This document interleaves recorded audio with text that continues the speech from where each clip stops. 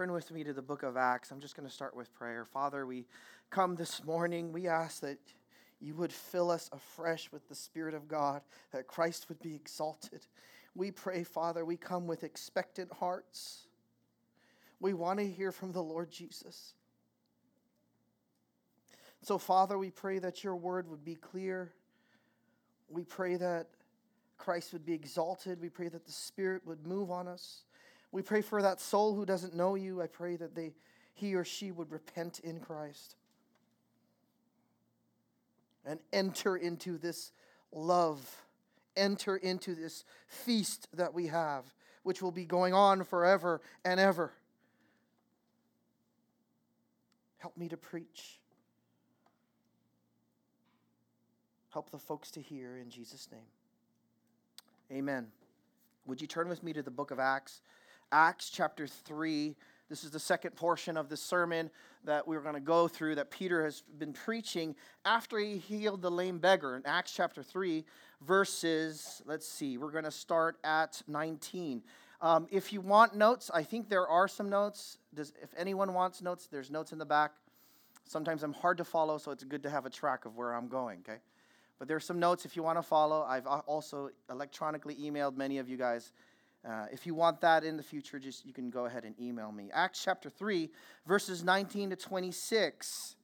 Therefore repent and return so that your sins may be wiped away, in order that times of refreshing may come from the presence of the Lord, and that he may send Jesus the Christ appointed for you, whom heaven must receive until the period of restoration of all things, about which God spoke by the mouth of his holy prophets from ancient time.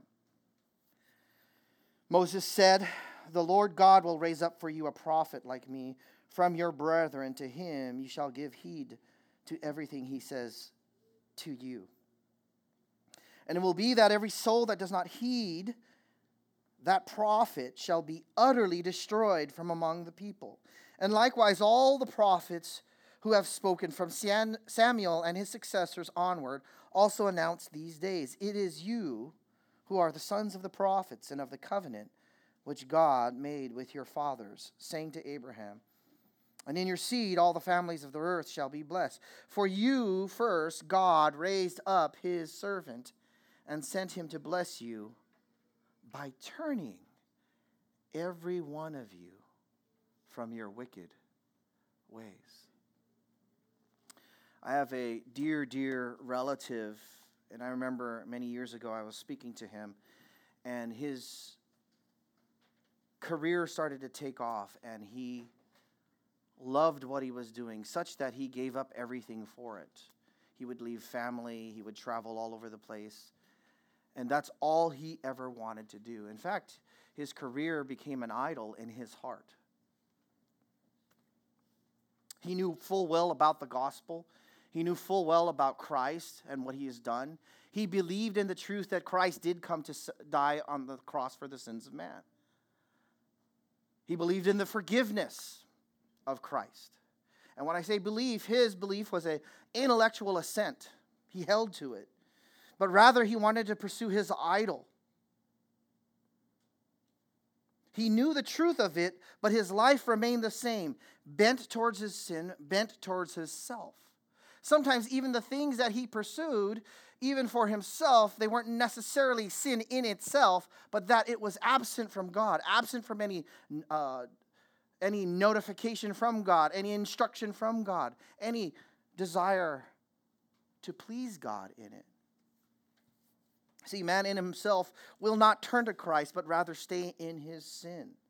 But isn't a blessed thought that Christ still works in the hearts of men and women and young folks, and he turns them.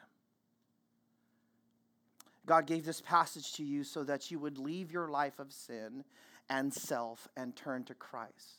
God gave this passage to you so you would leave your life of sin and self and turn to Christ. If you don't know the Lord, if you want to apply this to yourself, if you don't know him, this is Peter's plea to you by the Spirit to turn to him. If you do know him, that you would continue and excel still more in repenting, in living a life that is changing more and more into the conformity of his Son. Now, the whole passage, as we saw, Peter was preaching this sermon after he healed the beggar, and they were saying, by what means? How did he do this? And Peter says, why are you guys marveling? Why are you wondering? And now Peter is going to turn. We see in verse 19, he turns, and now he addresses them. That his information that he has just let go, the preaching of Christ and what he has done, and their indictment of murdering him, framing Christ, demands a response. See, the gospel demands a response. It's not simply an offer of salvation, but it demands a response, something to be obeyed. But the whole passage from 19 to 26 really revolves around the simple word repent and return. Everything else is built on it. He says in verse 19, therefore, repent and return. Turning to Christ, we call this repentance. Now, repentance, repent therefore and return. We understand that as we do Bible study, and I always joke with young folks, if you see a therefore, you got to see what it's there for. And we know what Peter is talking about. He's saying, because of this, repent. Because of all the things that are listed, repent. It is in connection, this therefore is in connection with the Jews' unbelief. Look at verse 12. It says, but when Peter saw this, he replied to the people, men of Israel, why are you amazed at this? Or why do you gaze at us as if by our own power or piety we have made him walk? They didn't believe. They didn't understand. It was connected with the Jews' unbelief. He says, therefore, repent. It was connected with the framing of Christ. Verse 13, it says, the God of Abraham, Isaac, and Jacob, the God of our fathers, has glorified his servant Jesus, the one whom you delivered and disowned in the presence of Pilate. Therefore, repent. It's in connection of the rejection of Jesus. Notice in verse 14 to 15, but you disowned the holy and righteous one and asked for a murderer to be granted to you, but put to death the Prince of Life, the one whom God raised from the dead.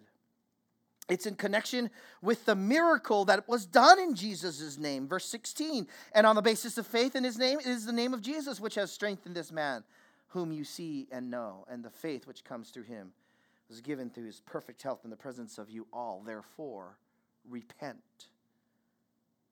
It's in connection with their ignorance. Look at verse 17. And now, brethren, I know that you acted in ignorance, and though it's a willful ignorance, it was an ignorance. And he says, therefore, repent. It was in connection with the prophecies concerning the Messiah, verse 18, but the things which God announced beforehand by the mouth of all the prophets, that is, Christ would suffer, he has thus fulfilled. Therefore, repent. Now, before we move on, we have to define our terms. What does repent mean? We know that the word, as we have discussed in the past, it's from the word metanoia, which means to change your mind. It is to change one's mind. It is to be converted to. It includes a sense of remorse, regret, or a feeling of sorry. It is a thought and an attitude with regard to sin and righteousness. It's a change of thought and attitude of how to think and believe and how to behave. It's a change in one's purpose. So as before, as we are unbelievers, we are chasing after the world, we are chasing after self, our own desires, and we seek after the world, and we forsake Christ. And as God causes us to see his beauty, and God causes us to be saved, what happens is we are changed, and we move so that we would express faith into Christ, we would believe Christ, but we would turn away from sin and self. That is repentance. That is repentance. Now, here he's saying, repent, and we don't see it, but it's in the second person plural, which means you all repent. We all must come through this way. He says, repentance is basically, if you're to think about it, it's the other side of Christian belief, Christian trust in Christ. It's used interchangeably because it's so connected with believing. Notice in Acts 16:31, he says here, in the midst of the Jews, he asked them, because you must repent. In Acts 16:31, they say, believe in the Lord Jesus and you will be saved, you and your household. In Acts 19:4, Paul said, John baptized with the baptism of repentance, telling the people to believe in him who was coming after him, that is, in Jesus. But notice, even the Lord Jesus Christ, he connects belief and repentance, and they're never separate. Okay? You have to see this verse. I want you to see it. Mark chapter 1, verse 15. Mark chapter 1.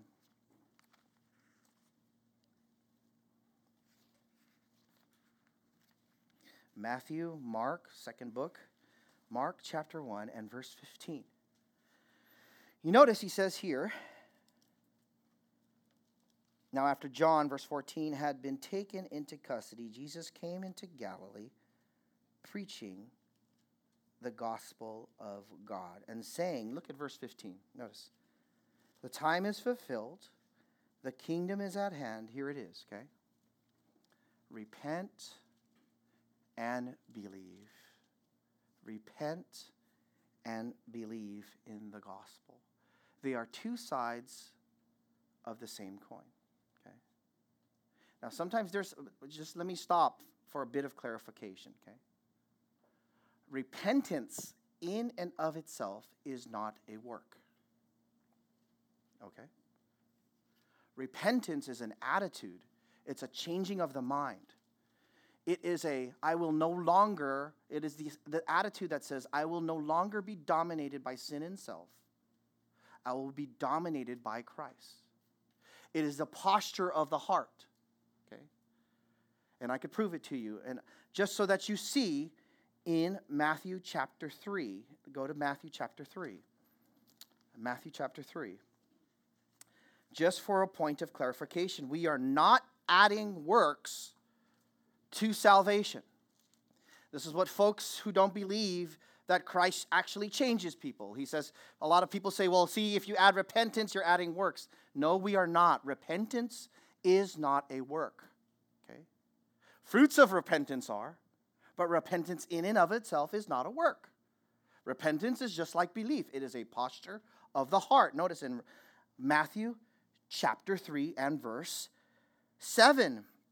But many of the Pharisees and Sadducees coming for baptism, he said to them, you brood of vipers, who warned you to flee from the wrath to come? Now notice, here's John the Baptist, okay? Therefore, here it is, okay? What does it say? Bear fruit in what?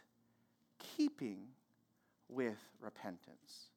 The repentance is not a work. The fruit that comes from it is, right? The posture of the heart is not a work. The life decisions, the listening to counsel in Scripture, the desiring fellowship and desiring the Word of God and all these changes, all of those things are a result of the posture of the heart that God has caused. Belief and repentance, they are two sides of the same coin. And as we're going back to Acts chapter 3, he says to repent and return, to turn to God. Now, as if this wasn't more than enough, God himself gives 4 motivations for you to turn from your sin and to turn to Christ. I'm just saying all of this. To turn from your sin and to turn to Christ is just another way of saying repent, right? So the first motivation, it's amazing. He doesn't even have to give us these motivations. You understand? But he wants to layer and bless us with, as we count the costs. What does this mean? That you have to give up your life. That in my heart, I am no longer Lord. That I can't just do whatever I want to do. That I can't decide to do whatever I want to do. That I am no longer free to do this. I have been bought with a price if I decide to turn to Christ. You see, in this day and age, in this, I don't even know how to say this ambiguous, foggy, unclear vision of what the gospel is, now these churches, all these churches, especially I would even say North County, they teach a gospel without repentance. They teach a belief in Christ and they don't talk about a changed life.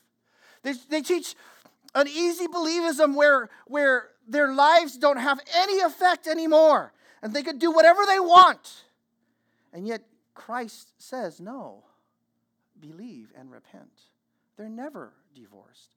They're always together. And so, he didn't have to do this, but he gave us 4 motivations to repent. It's amazing, right?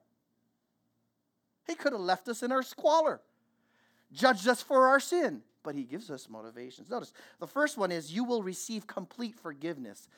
We need to stop, and we talked about this a little bit. We need to stop and savor this. Verse 19b says, therefore repent and return so that, causal statement, right? So that your sins may be wiped away. That your sins may be wiped away. The word there for sins it's a departure from doing what is right. It is wrongdoing. It is missing the mark. It is a failure. It is a fault. It implies all the sins you have committed or will commit. And he puts a personal pronoun there, your sins. He is the appropriate Savior for all of your sins. You got to stop and think. Everything I have done, yes, he's appropriate for me. Everything you have done, yes, he's appropriate for you. If you have sinned a mountain, he could clear it all.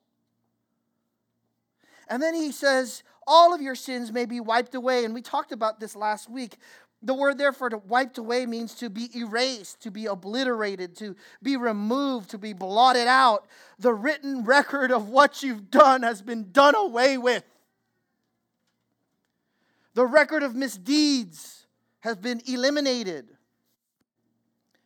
As we said last week, one commentator explained it that the word wiping away is what they did because in those days, as they had papyrus, they would put the ink, and when they would write on the papyrus, there was no acid in the ink. And so in those days, the ink would not bite into the papyrus. And so if they wanted to erase it, all they needed was a damp cloth, and they just wiped all the words away. And it was no longer there. Colossians speaks about this. Same word. Oh, it's too sweet. Go there, please. Please go there. It's too sweet. Colossians.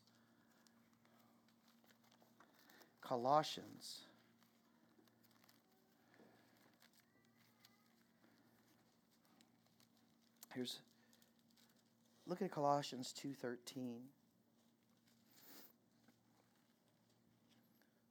Verse 13, you were dead in your transgressions. You had no inclination for God. You cannot decide for God. You cannot regenerate yourself. You were dead in your transgressions and the uncircumcision of your flesh. He made you alive together with him, having forgiven us. Here's sweetness, brothers and sisters. All of our transgressions.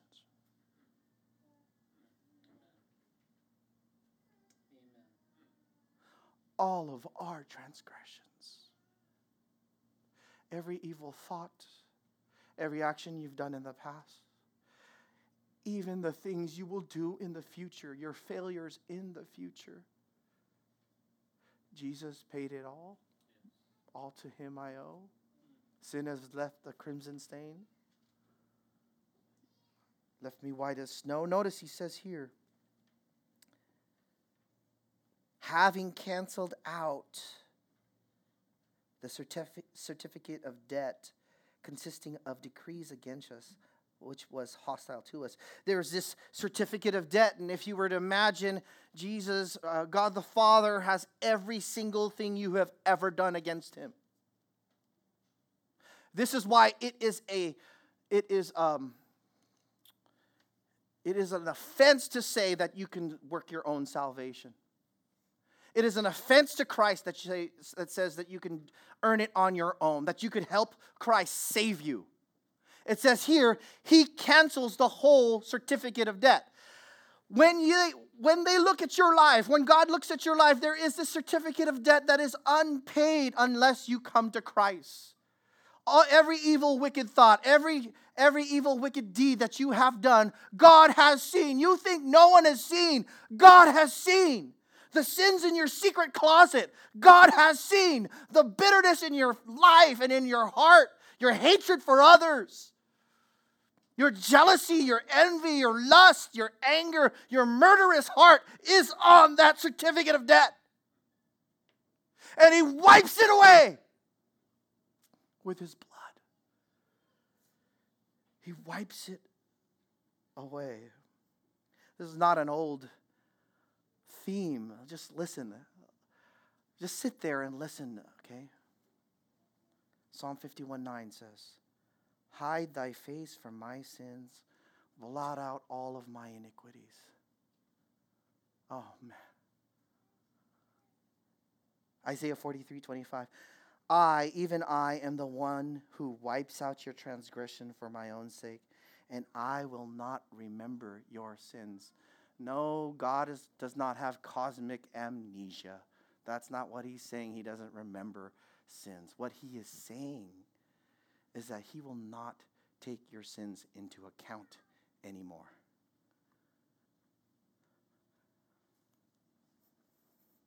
Isaiah 44:22, I have wiped your transgressions like a thick cloud and your sins like a heavy mist. Return to me, for I have redeemed you. You will receive complete forgiveness. Why would you fight this? If you do not know Christ, or you simply just know about him, but you know your heart, in your heart, he is not your Lord, you've never turned. Are you still calling the shots? You've never turned. Are you still the Lord of your life? You have not turned. You've not repented. But you could come to know him even in an instant as you're sitting here. He can forgive you right where you are seated. Believe in Christ, repent from sin and self, and let him wipe it all away. Let him cleanse you. Yes, to the Jews, even framing and killing their own Messiah, that too can be forgiven of them if they but come. You would think, oh, I've done so much. You don't know what I've done. I have done so much. You don't know the sin, the skeletons in my closet. I've done so much. You don't know what I've done. Peter is offering them salvation. These are the same folks who framed and murdered Christ. You can have forgiveness, and he will wipe away even your murder of Christ. Think about that. You can't, I don't think I've outdone that in sin. You can't out-sin Christ. Oh, saint, you cannot out-sin him. If you're struggling with sin, understand it's been wiped away. You can't out-sin him. Complete forgiveness is so rich, this would have been more than enough, but Christ lathers on blessing if you but turn. If you repent, not only will you be forgiven, but secondly, you will secure a bright future in him. Not the security in yourself, but you will secure a bright future in him. First, verses 19 to 21. A new era. Notice he says there, in order that times of refreshing may come from the presence of the Lord. This times of refreshing is a technical term for the millennial kingdom to come. There are word pictures in the Old Testament of blessings. In Ezekiel 34:26, he uses this kind of these kinds of phrases. He says, I will make them and the places around my hill a blessing, and I will cause showers to come down in their season. There will be showers of blessing. Isaiah 44:3 says, I will pour out water on the thirsty land and streams on the dry ground. I will pour out my spirit on your offspring and my blessing on your descendants. It's a time of satisfaction. Joel 2 says, you shall have plenty to eat and be satisfied, and praise the name of the Lord your God, who has dealt wondrously with you. Then my people will never be put to shame. Isaiah 35:10 says, and the ransom of the Lord will return and come with joyful shouting to Zion, with everlasting joy upon their heads. They will find gladness and joy, and sorrow and sighing will flee away. These times of refreshing is not simply an unfolding of history, but it is because of the one who is orchestrating history. This comes from the presence of the Lord, which brings us to our next point. Repenting grants you a bright future within the new era of the millennial kingdom. Let me just stop there. That's where I want to be. Don't you? I think I talked about this. We were at the pastor's conference in Vallejo, and I was talking to one of the missionaries. Oh, I was talking to Tan Molina, the one we support him in Spain. And we were talking about all the work that we have to do and all the things that has to be done and the preaching that has to be done and the training that has to be done. And we were encouraging one another. But at times it gets daunting, doesn't it? Church work is daunting. It is difficult. There is much resistance from the world, right? From within. Much resistance. But we looked at each other and we said, there's going to be a time when it's all over. Amen? I look forward to this time of refreshing. When Christ rules and he sets everything right. And so that comes to the next point under, you will secure a bright future. It's a coming Messiah, verses 20 to 21. Look at verses 20 to 21 of Acts chapter 3. Turn back to Acts chapter 3. And that he may send Jesus, the Christ appointed for you, whom heaven must receive until the period of restoration of all things, about which God spoke by the mouth of his holy prophets from ancient time. He is the coming Messiah, and it says, and that he may send Jesus, the Christ appointed for you. Jesus is the one they were waiting for, yet they rejected him. You remember, John, the writer John, in John 1:11 said, he came to his own, and those who were his own did not receive him. But this Messiah was coming. This promised one who would set all things right. This promised one who would refresh his people. This promised one who had paid for their sins. He would change all these things. And it says, whom heaven must receive until the period of restoration. That is the millennial kingdom, about which God spoke by the mouth of his holy prophets from ancient times. This coming Messiah is not a new thing. In fact, the Jews were expecting him. But they didn't expect him to come the way he did come. To die, right? But this is not a new thing. We understand that the Messiah was promised even in Luke. Jesus tells himself in Luke chapter 24, Jesus tells the disciples there, he tells them, these are my words which I spoke to you while I was still with you, that all things which are written about me in the law of Moses and the prophets and the Psalms. Notice, in the law of Moses, that is the Pentateuch, first 5 books of the Bible, in the prophets and in the Psalms, that is the wisdom literature, must be fulfilled. Then he opened their minds to understand the scriptures, and he said to them, thus it is written, the Christ should suffer and rise again from the dead the third day, and that repentance for forgiveness of sins should be proclaimed in his name to all the nations, beginning from Jerusalem.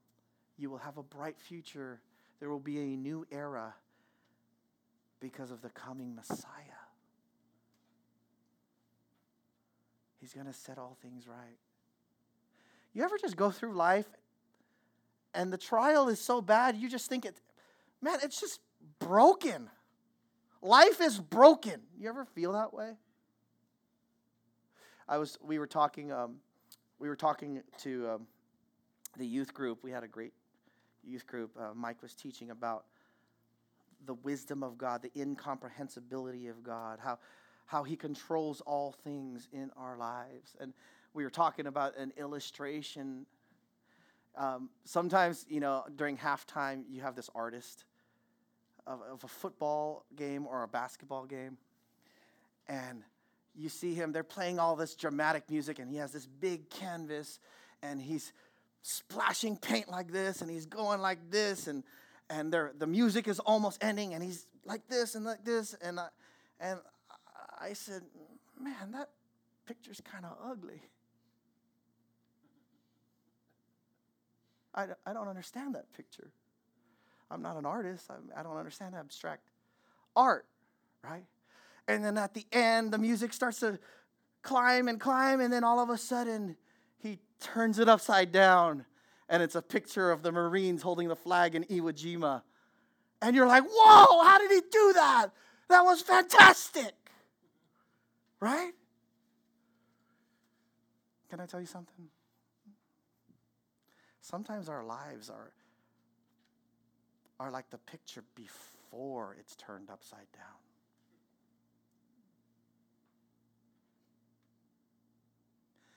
And all you see is a mess.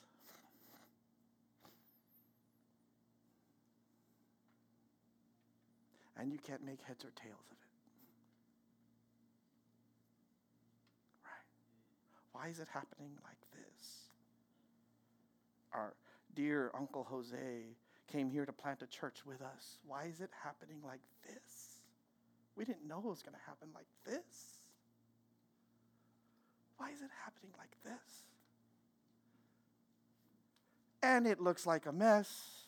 Andre loses his job. And we're saying, what is going on? How is this going to praise you, God? I just got to trust that it will. It looks like a mess. And then the master artist comes. Amen? He comes and he flips that page over, and then you see it in its beauty as he unveils history. Oh, brothers and sisters, if your life, if this world, if this nation is broken and families are destroyed and relationships have been soured, and you can't make heads or tails, and the nation tells you what is right and what is wrong is now right and what is right is wrong, you can't make heads or tails. It's too overwhelming. I can't control it, God. I don't have any control of this. The master artist will flip the page. The Messiah will come and turn it. It is his era, and he will rule forever and ever, and you will be refreshed in him, brothers and sisters. This is not the end of the story. This is just after Genesis 3. You understand? He will reverse every curse of Genesis 3.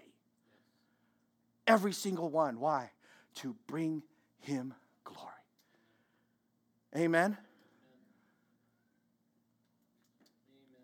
Turn to Christ because you will receive complete forgiveness.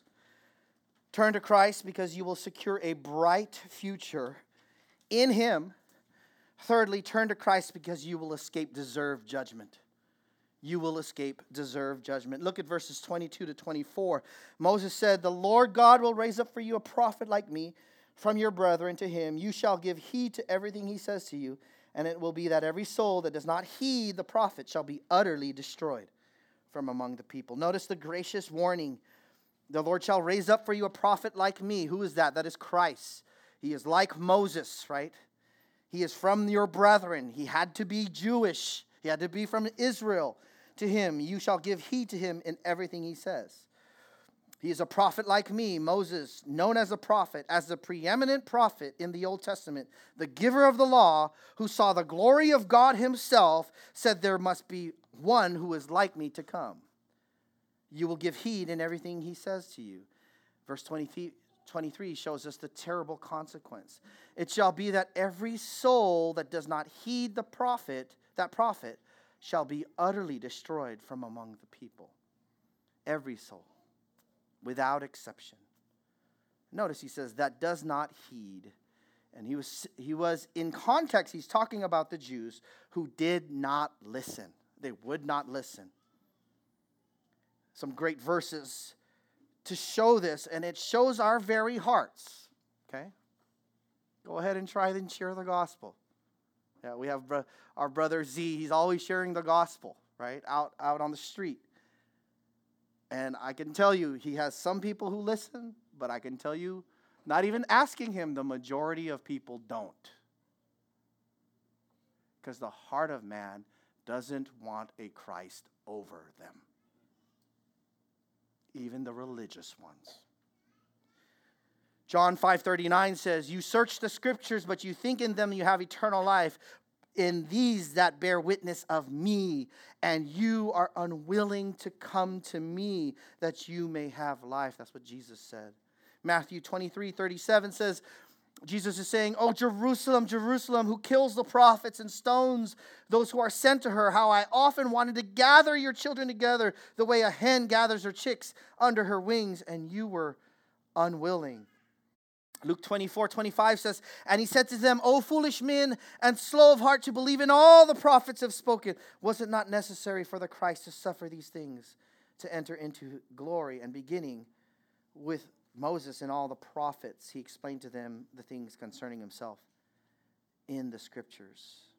He says those people who do not listen will be utterly destroyed, rooted out, sent to hell forever.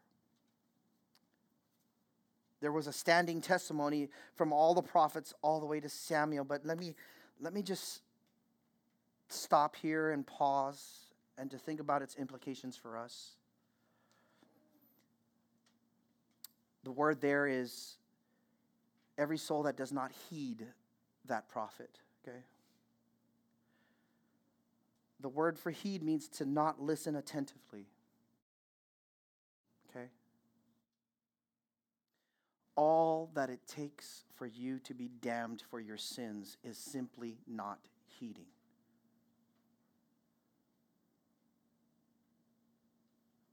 And I want to highlight this, because if you're brought here by mom and dad, okay, young folks, and you think as long as I just warm the seat, mom and dad will be off of me, let me tell you something, okay? Simply by you not heeding and obeying what God has called you to do, not believing in Christ and not repenting, just not listening will send you to hell. The freedom that is in Christ, you're just not listening and not hearing it. Maybe a friend is telling you to repent, a parent or a relative, and you simply are not listening to what the Word of God says. Please listen, or you will be utterly destroyed. You will suffer forever. Revelation 14 says, the smoke of their torment goes up forever and ever. Maybe you're here today and you haven't been listening. I beg you, in Christ, listen. Turn to Christ so that you will receive complete forgiveness. Turn to Christ so that you will secure a bright future. Turn to Christ so that you'll escape deserved judgment. And lastly, turn to Christ and you will receive promised favor. Promised favor. Look at verses 25 to 26. It is you who are the sons of the prophets and of the covenant which God made with your fathers, saying to Abraham, and in your seed all the families of the earth shall be blessed. For you first God raised up his servant and sent him to bless you by turning every one of you from your wicked ways. Notice in verse 25, the conduit of blessing. It is you who are the sons of the prophets. Peter reminds them.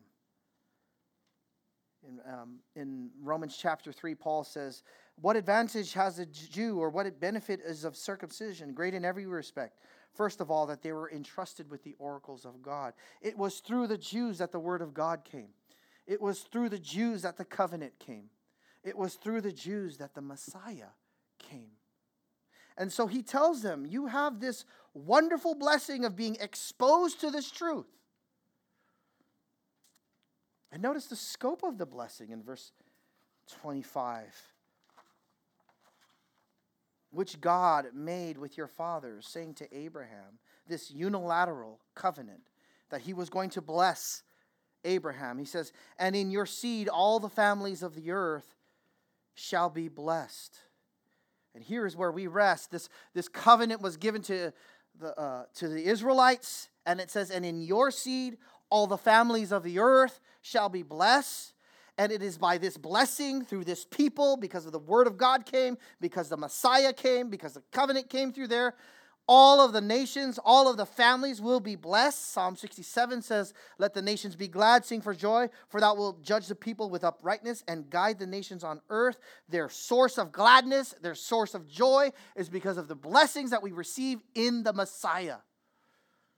Revelation 5:9, we know that it is the work of Christ. He says, Worthy art thou to take the book and to break its seals, for thou wast slain and didst purchase for God with thy blood men from every tribe, tongue, people, and nation. All of the nations of the families, all of the families of the earth, all of the tribes of the earth will be blessed because of this people God has selected to be an oracle of blessing, and we are to receive that. And I want to turn here to the depth of this blessing. He says, for you, first, God raised up his servant and sent him to bless you. Now, look at the phrasing of it. By turning every one of you from your wicked ways. He sent him to bless you. What's the blessing? Okay. Here, in this context, what is the blessing? Is it land, seed, blessing? That's the Abrahamic covenant. But here, what is the blessing? He says he sent him to bless you by turning every one of you. This is interesting, okay? Notice its implications. By turning every one of you. Ultimately, what is the reason any of us turn? See, here, Peter is calling them to repent. And as I've been repeating his imperatives, his commands, repent, turn, turn, turn, I know full well that folks will not turn unless he turns them from their ways.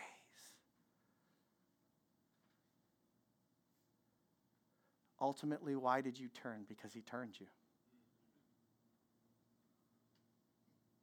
So why am I always asking you to repent? I'm asking because the Savior uses the appeals. He uses preaching so that you could hear loud and clear what are the benefits and the disadvantages of turning away from him. And he uses it to awaken the conscience. But ultimately, we know we are weak men. We can't change souls. We can't cause people to be more godly. Who does the work? He turns them. Who turned you? Who changed your mind?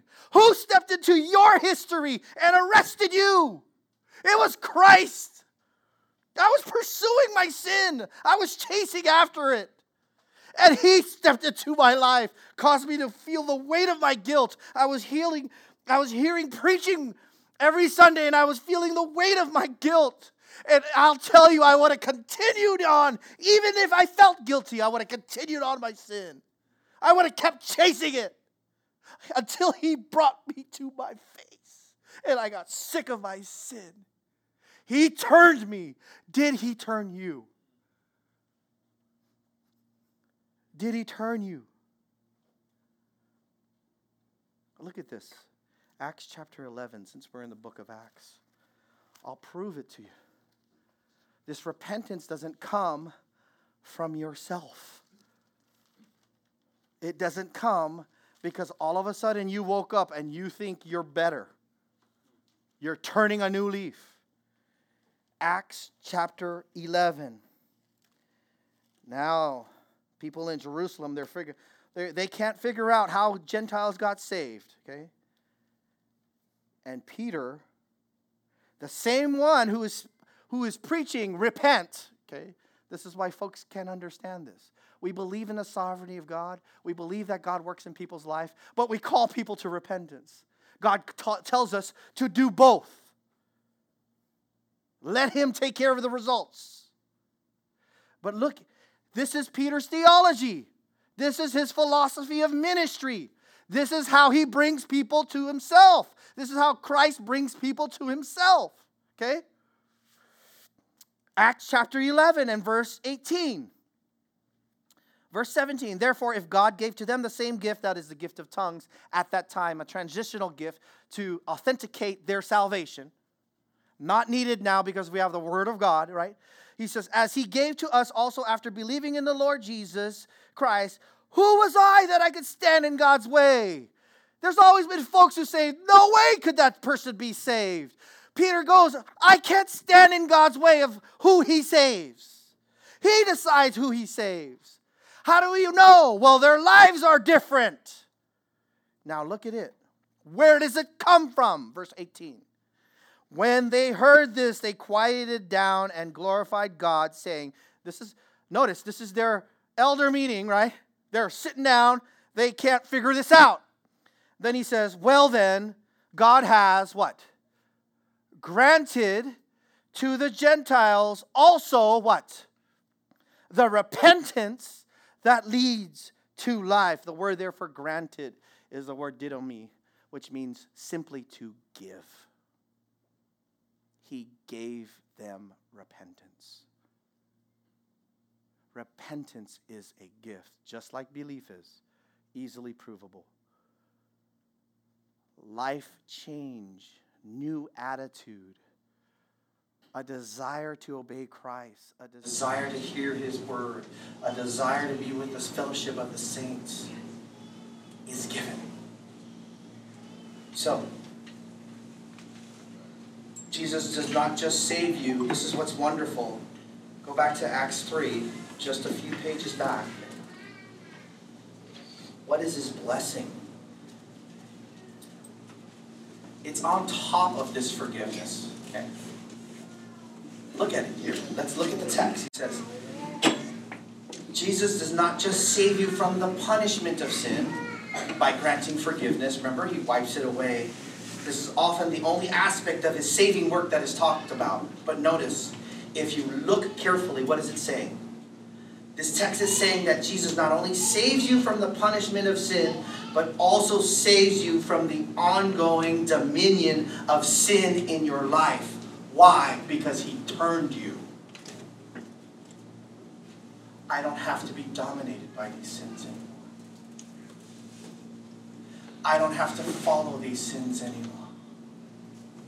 I don't have to have my thoughts ruled by my bitterness anymore. I have Christ. Why? He has turned me to focus after Him. Amen? Oh, I love this. I am saved from the punishment of sin. I am saved from the dominion of sin. And as our brother John MacArthur says, then you will be saved from the presence of sin in heaven. But you are not slaves to sin anymore. Because why? He turned you from your wicked ways. Where would you be? Where would you be without Christ? Where? Destroying relationship after relationship. Families destroyed. But Christ turned you from your wicked ways. Amen. A lot of us have some bad histories. Bad families where we come out of. You can start anew. Amen. In Christ. This is where it starts anew. You have a new heritage in Christ. So the title of this sermon was Turn to Christ, but in actuality, if you have turned to Christ in an ultimate sense, it was Jesus who turned you from your wicked ways. He turned you from your sin, from destroying your soul. Turn to Christ. Turn to Christ. Stop fighting. Turn to Christ. Trust in Him. Give your life to Him. Father, we thank you that we can trust in the Savior. We thank you that Christ works in the hearts of people. We thank you that we can glory in you.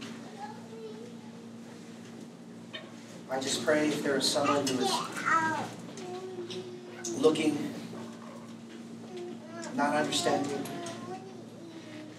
I pray if you are working on their hearts that they would come to you. Save them, God. Save them when they go home. Save them in their room by themselves.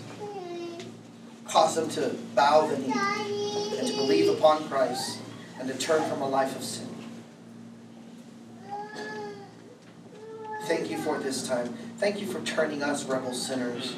Thank you for interrupting my life, God. Thank you. We would all be lost. Thank you for interrupting our lives.